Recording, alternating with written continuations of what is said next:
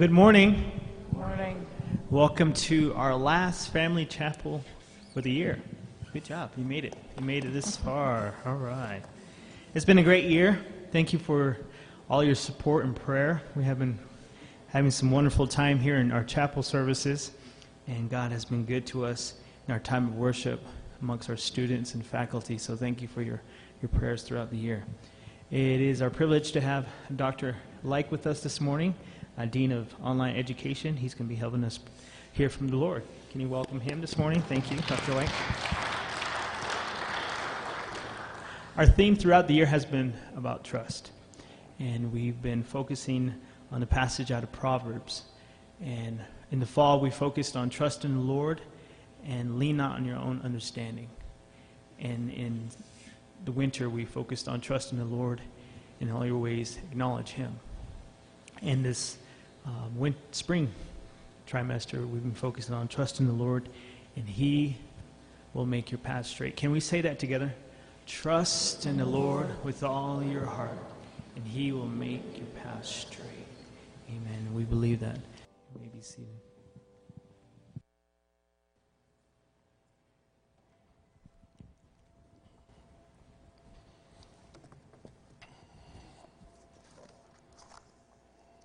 Morning. Take the Bible that's in front of you and turn to the book of Proverbs, chapter 3.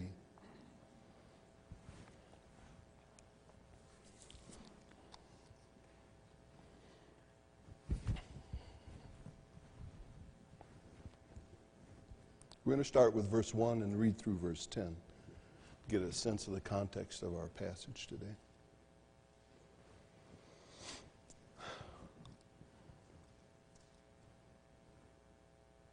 My son, do not forget my teaching, but keep your commands and my commands in your heart.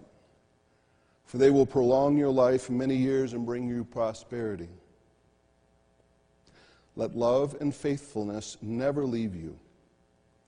Bind them around your neck. Write them on the tablet of your heart. Then you will win favor and a good name in the sight of God and man. Trust in the Lord with all your heart and lean not on your own understanding. In all your ways acknowledge Him, and He will make your paths straight. Do not be wise in your own eyes. Fear the Lord and shun evil. This will bring health to your body and nourishment to your bones. Honor the Lord with your wealth, with the first fruits of all your crops.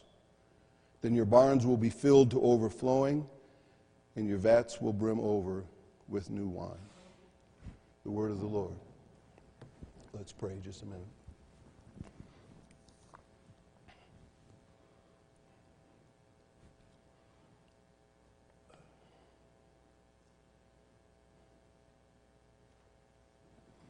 Jesus, we want to thank you for the time that you have given us to be together,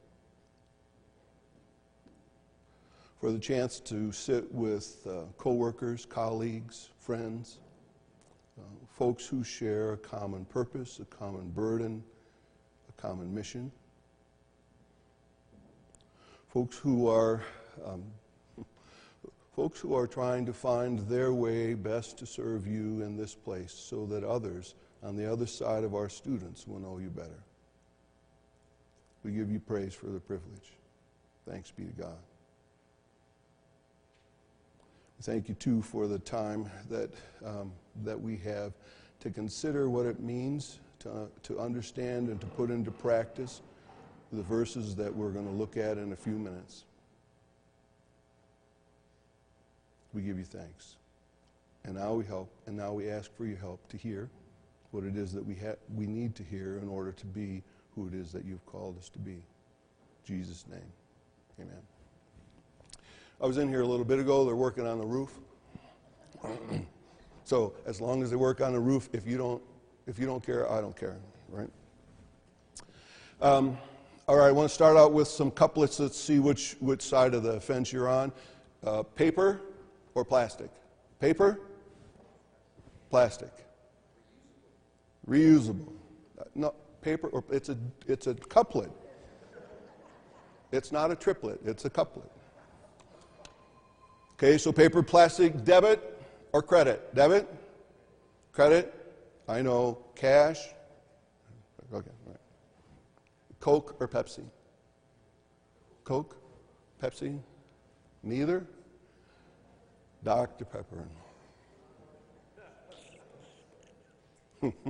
All right, calf or decaf? Calf? Decaf? Either? Neither? Okay. Right. Apple or Android? Apple? Android. Okay, direct or straight?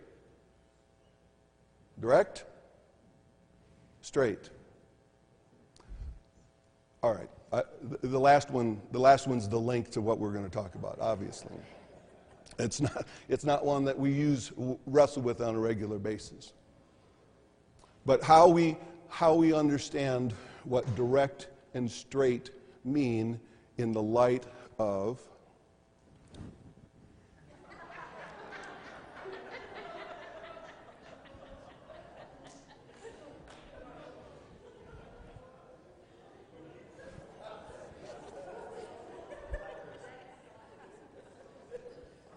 paper or plastic?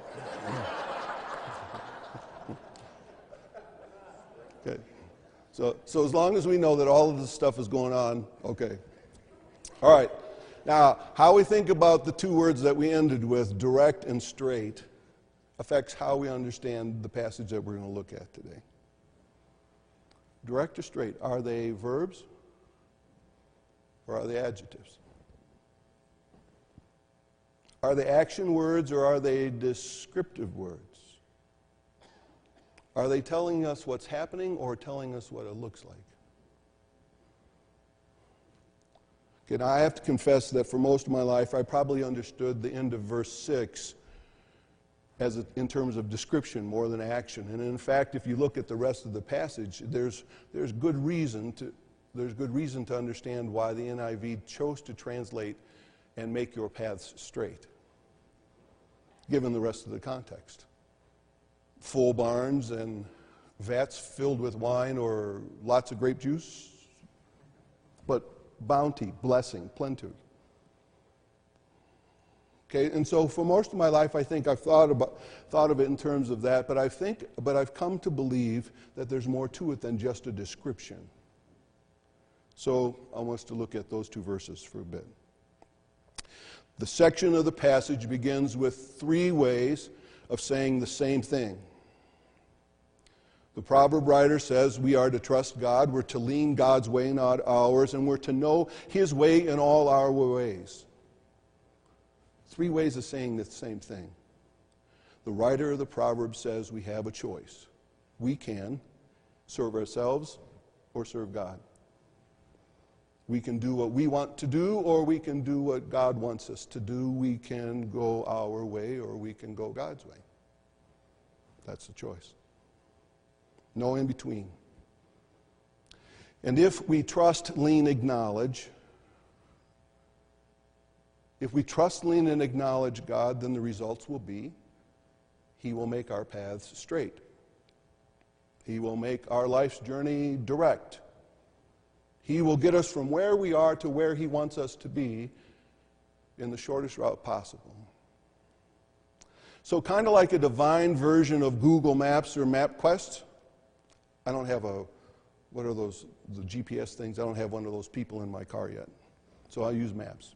Google Maps or MapQuest, when we give our lives over to God, He begins with our present location, He determines our final destination, and then He plots a map for us to follow. And I think, to tell you the truth, I think we like direct. We prefer straight. Not many of us go looking for detours, hoping that one will show up just 2 minutes from work. Or anybody plan on rerouted flights just because you don't never know where you're going to wind up? Or maybe last minute changes in your itinerary. We like direct. We prefer straight. It was fun singing the songs this morning. All of them are from my memory, and I've had all of these old-timey songs running through my head while I've been thinking about this. The song that I think captures this notion of straight, direct, is "My Lord knows the way through the wilderness." Do you know? Did you sing it? All right. All I have to do is follow. My Lord knows the way through the wilderness. All I have to do is follow. Strength for today is mine all the way, and all that I need for tomorrow. My Lord knows the way through the wilderness.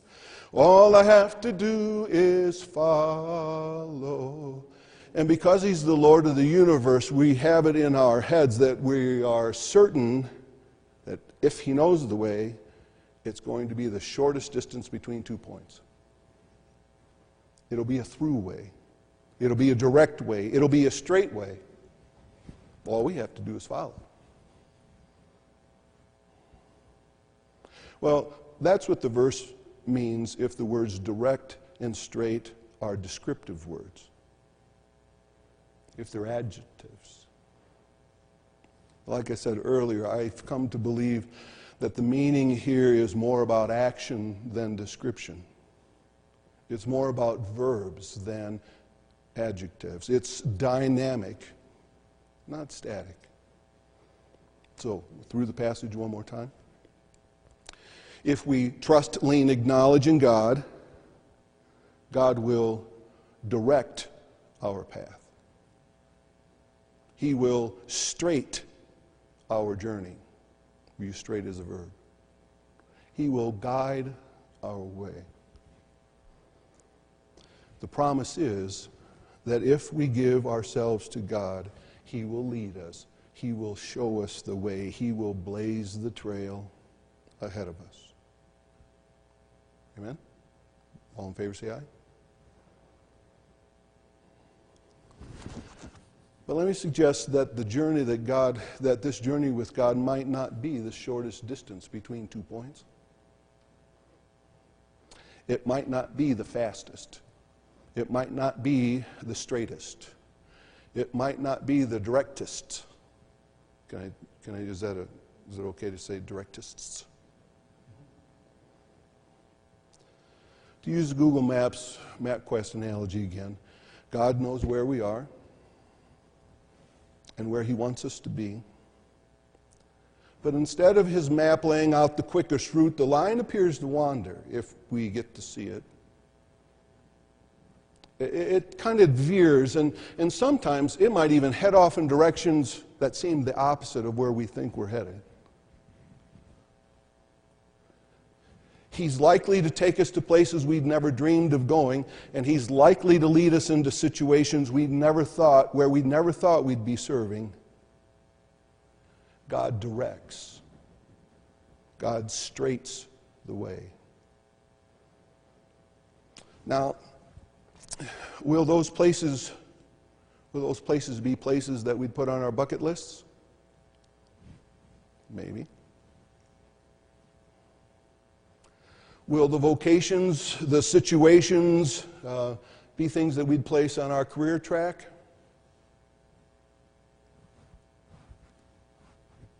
It's possible. Will the places we wind up be the land of our dreams? There's a chance.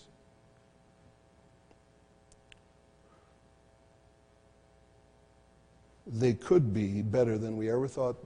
They could be better than we ever could imagine.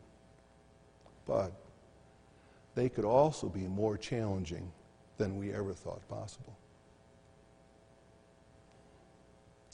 The opening verses to Hebrews 12 come to mind here.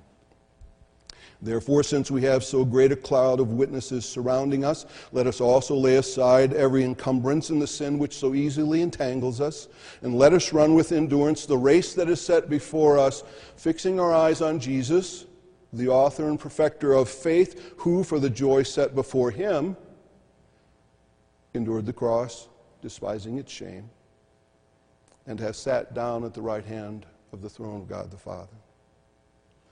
For consider him who has endured such hostility by sinners against himself, so that you will not grow weary and lose heart. Now, I don't mean to imply that every path that God has in mind for his followers is as difficult as the path that Jesus had to follow.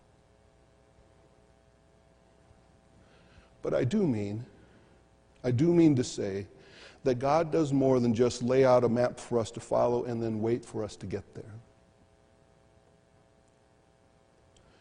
When God directs, when God straightens, when God leads, he goes with us each step of the way,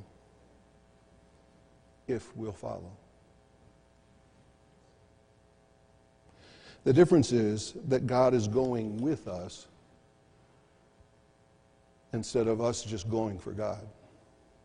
You hear the difference? The difference is not just that God is going with us, that God is going with us instead of us just going for God. Sometimes I think that we get a glimpse of the straightened path that God has in mind for us. Our call to him is pretty clear. How we get there is pretty apparent. He has shown us that where it is that he wants us to go. And so we say to him, okay, thank you very much. Thanks for the lead. Thanks for the direction. Thanks for pointing me in the direction where I'm supposed to be heading. I'll take it from here.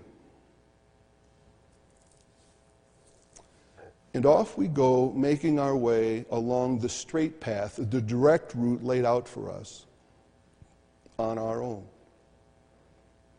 Somewhere, someplace along the line, his path becomes our path.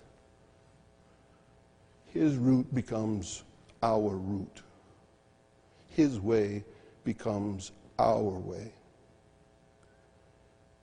And we find ourselves heading in the direction that we think God has for us in mind, has in mind for us, but without God. We're not trusting, leaning, acknowledging him. We're just going and doing for him. And if we do that very long, we usually wind up going and doing without him. Just got back from Boston. My daughter Ariana moved there at the beginning of September. So she needed a family fix. So did her mother. So one of the things that we did more touristy things in 3 days than I wanted to do in a week, but they wanted to keep us busy. And there is a historical path called the Freedom Trail, and it starts at the State House and it ends at Bunker Hill. And they either have inset into the sidewalk bricks, a row of bricks, and all you have to do is follow the bricks. And when they cross the street, they've painted a red line, and so you just follow the red line, and you can go from the State House to Bunker Hill as long as you stay on the path. And sometimes we did, and sometimes we didn't. And sometimes we took our own ways, and sometimes we didn't. We eventually got to Beacon. We eventually got to Bunker Hill, but we got there on our own. We didn't wait for any tour. And Bunker Hill is this little hill, and there was a group of 6 folks who were kind of close to my age, and they were all out. They were just horizontal, sleeping, taking a nap because they had walked the path.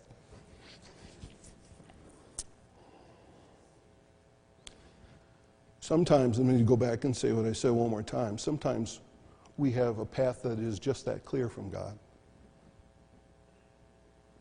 But if we're not careful, it's very easy for us to take the path on our own.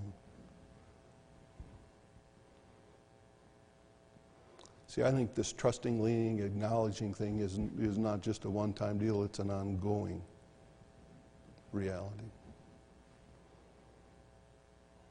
He wants us to allow him to straight and direct, to direct, to lead. And if we're not careful, we can wind up going on our own. Our response to what he has in mind for us can be very much like Peter's response to Jesus.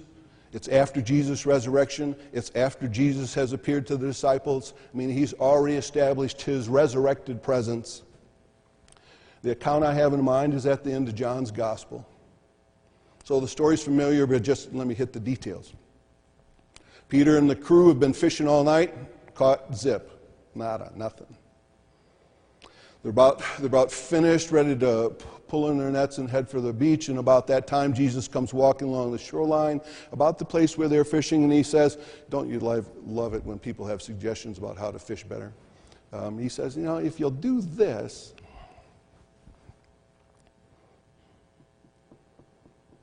one more time, only this time put your net on the other side of the boat.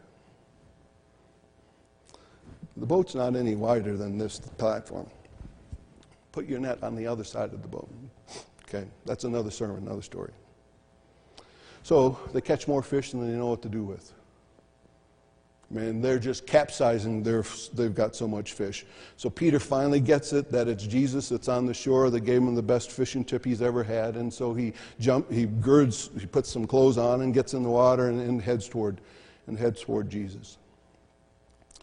Jesus has gathered some wood and some bread and some fresh fish, and he's got breakfast waiting for him when they get there.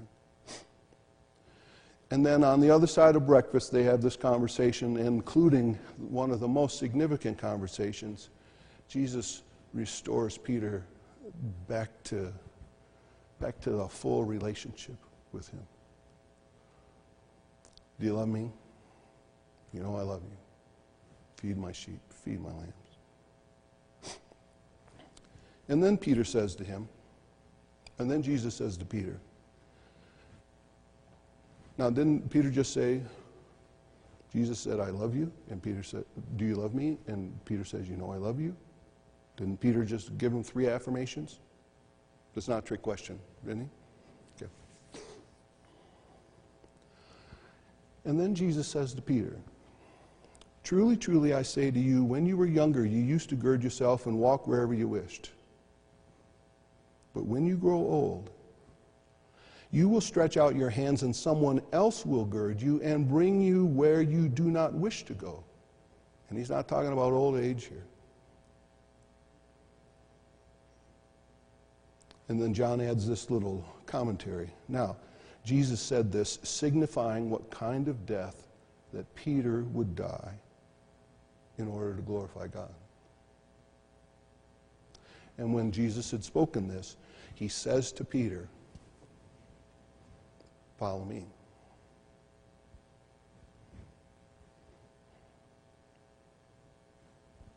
And Peter, turning around, he knows exactly what's being asked of him, and so he's looking for an out. Peter, turning around, sees John, the disciple whom Jesus loved, and Peter says to Jesus, Lord, and what about this man?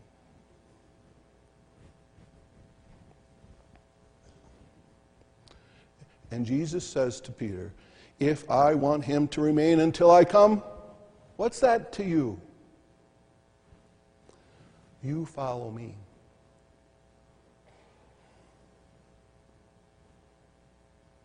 Doesn't matter about John. It matters about you. It's real easy for me. I was going to say us, but it's real easy for me to relate to Peter here. We identify with this protest, don't we? Can you check MapQuest one more time? Because the direction that you're about to take me out, there's got to be a better way to get there. Okay, that TomTom thing is just not working right. Smack it on the side one more time because I don't want to go where that's going to take me. Can't you make my journey direct and straight and easy? But we hear in Jesus' words to Peter an echo of what our text today is about. What is that to you? You follow me. I will direct your path. I will straight your way. I will be your God. I will lead you on. And then Jesus waited to see which direction Peter would choose. Would he choose what looked to be an easier way over a God-directed way? Would he choose a seemingly cleared path, or would he go with Jesus over the God-straightened path? Would he choose what God had in mind for John, or would he embrace what God had in mind for Peter?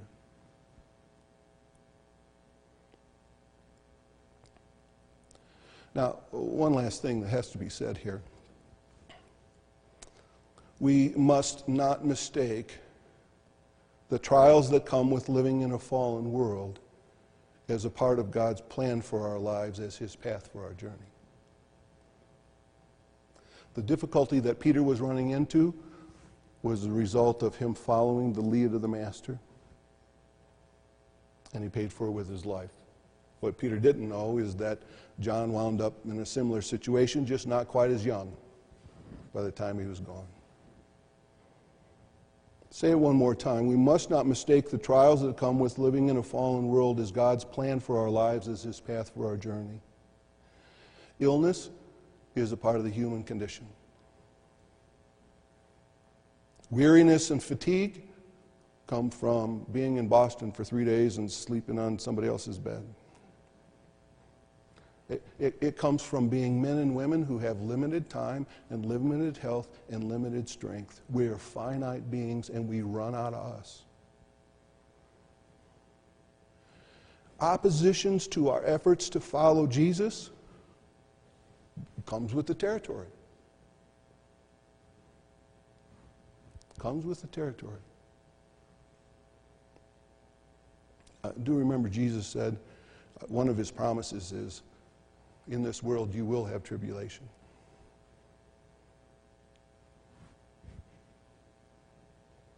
But be of good cheer, I have overcome the world. In this world you will have tribulation, but be of good cheer, I will direct your path. I will straighten your way. I will lead you on. In all these things, Paul wrote, in all these things God is at work for those who love him, for those who are called according to his purpose.